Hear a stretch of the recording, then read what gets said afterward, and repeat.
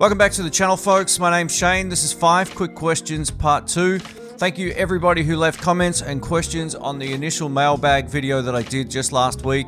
Man, that got overwhelming positive response, so thank you so much. And this particular video will take 5 more questions and I'll try to answer them the best that I can. So let's get into it. The first question's from Andrew Copeland. What's your favorite accessory for gigging and playing guitar? Recently you put me onto those little plastic strap lock things from Amazon. Brilliant. I've got them on all of my guitars now. I've got them on the majority of my guitars now as well. I love those little things. Anytime I just need a guitar for a video, for example, I usually just have one strap that I can put on any guitar that I've got in the room, and then I'll just use those things. They're really, really good for 50 cents or whatever they are. They're awesome. But in terms of what's my favorite accessory, I have to say the PRS gig bags are by far my favorite things to take to a gig.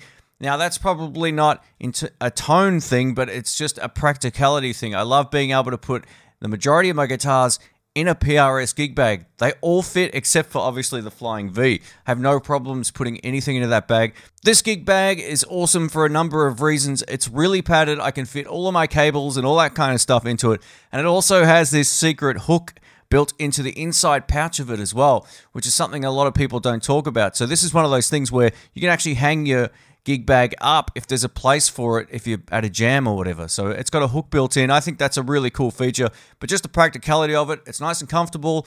And anytime I go to a jam and I take pretty much any of my guitars except for my Flying V, I'm going to take that gig bag. It's just a great gig bag for moving guitars around, and I know they're going to be secure. I'll leave some links in the description. Up next is a question from Avatar7x7. He says, what are the best overdrive pedals to use in front of an ultra clean Fender twin amplifier?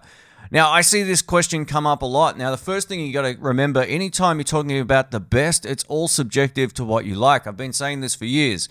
If you like a particular type of pedal on a video or in person, if you get to try it out, then that's the right one for you. It doesn't really matter what I think, but because I've seen this question come up so often over the years, I've actually put a post together at guitarpedaldemos.com. I'll link it below and you can see the full list. So actually, in terms of just straight up overdrives, I'm going to give you a few that I think are some of the best in my opinion, but I always urge anyone who's basically going to go out and buy something to test it for themselves and make sure that they like it. But in my experience, these pedals should definitely do the business. So the Maxon OD808 or OD820, which is another fantastic one, or Ibanez Tube Screamer, all of those 3 pedals are fantastic in a twin. It gives you that mid-boost sort of lead push thing that you want, and they're really, really good. Another great one is the Shelly Ponyboy, and the reason I put this on the list is it's a clon type of pedal with a little bit extra, and it's not as expensive, and it's made in the US, so that would be another one high on the list. The next one I have to add to the list is the VS Audio Royal Flush. I love this pedal. It's one I use personally. I think it's great. You can stack both sides together, or you can use one or the other. Set them up for a rhythm tone, set it up for a lead tone. It doesn't matter. It's a great pedal for either situation. Now, if you're a Strat player, I'm going to recommend this as maybe the best Strat overdrive pedal that I've had a chance to play, and I use this anytime I play a Strat live. This is the Crazy Tube Circuit Stardust.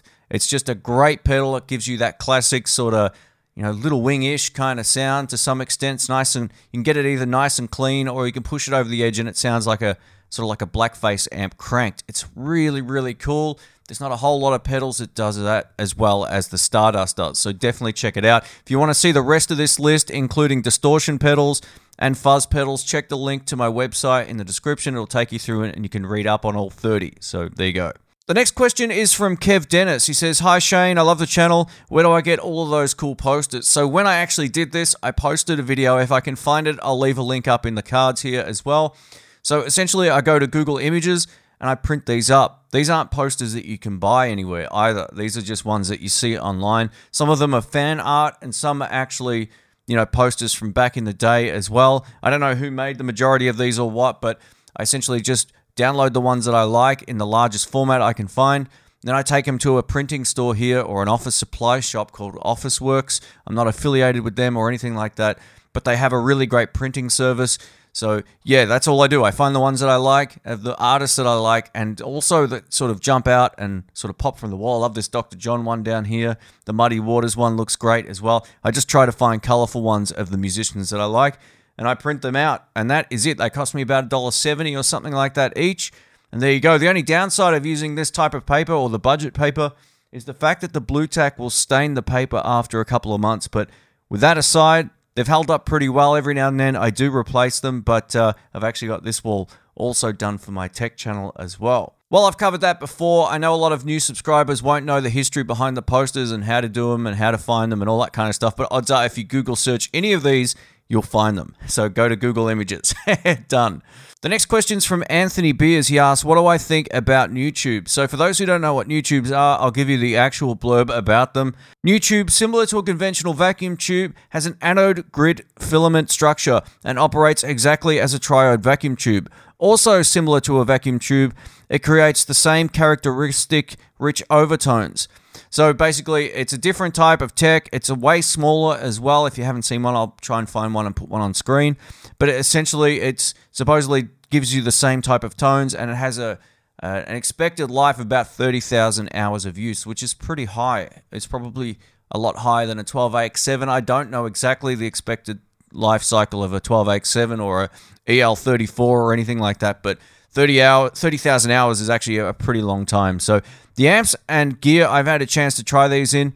They sound fine. I think probably the most popular amps that use this tech are some of the Vox amplifiers. Now, in terms of my own personal experience, I've tried some of the Vox amplifiers that use the NuTubes as well as the Blug amplifier, and they both sounded really good to my ear. And being that they're so small, they don't need as much power, all that kind of stuff as well. So generally, those amps are a whole lot lighter. One of my friends from YouTube, Landon, from Lando27 Music, did an actual blind shootout between the NuTube and vacuum tube amplifiers. Are both Vox amps. Definitely go check that out. Use your ears, see if you can hear a difference. I couldn't really hear that much of a difference, but go check it out. This last question is from Andreas. He says, what was the piece of gear you tried that surprised you the most, be it low expectations, value for money, or just straight up wow factor? So there's a number of things I can think of over the years. There's so many great pedals. There's so many great amps that are of a low price point. I think one of the biggest things that really blew me away was the Artist Tweetone 20 amplifier. That thing is just an amazing amp. I could also list a few of the Harley Bentons in this list as well. But just straight up, sort of like as an inexpensive item, I'm going to probably go with this. This is the NUX Mighty Light BT amplifier. These are great. These come in at about $99 US, and they're one of the best little practice amps I've ever heard. You can run them on batteries, or you can plug them straight into an AC adapter, and they sound unreal. I did a full review of it. You can actually use your phone, but you don't have to use your phone with it. That's one of the great things about it. You can just plug in and play. You don't have to have your phone on all the time. If you want to store some of your favorite tones, you can then load up the app, which is a first-party app as well, which is great because it actually works with the amplifier. There's so many of these sort of Bluetooth devices that just don't work properly. That, by far, is better than anything else I've had a chance to try in that particular price point with just its physical size. It really blew me away. It has a very 3D or three-dimensional type of sound. It fills the room. It sounds way bigger than it is. It's a great little amp, so I'll leave some links also in the description.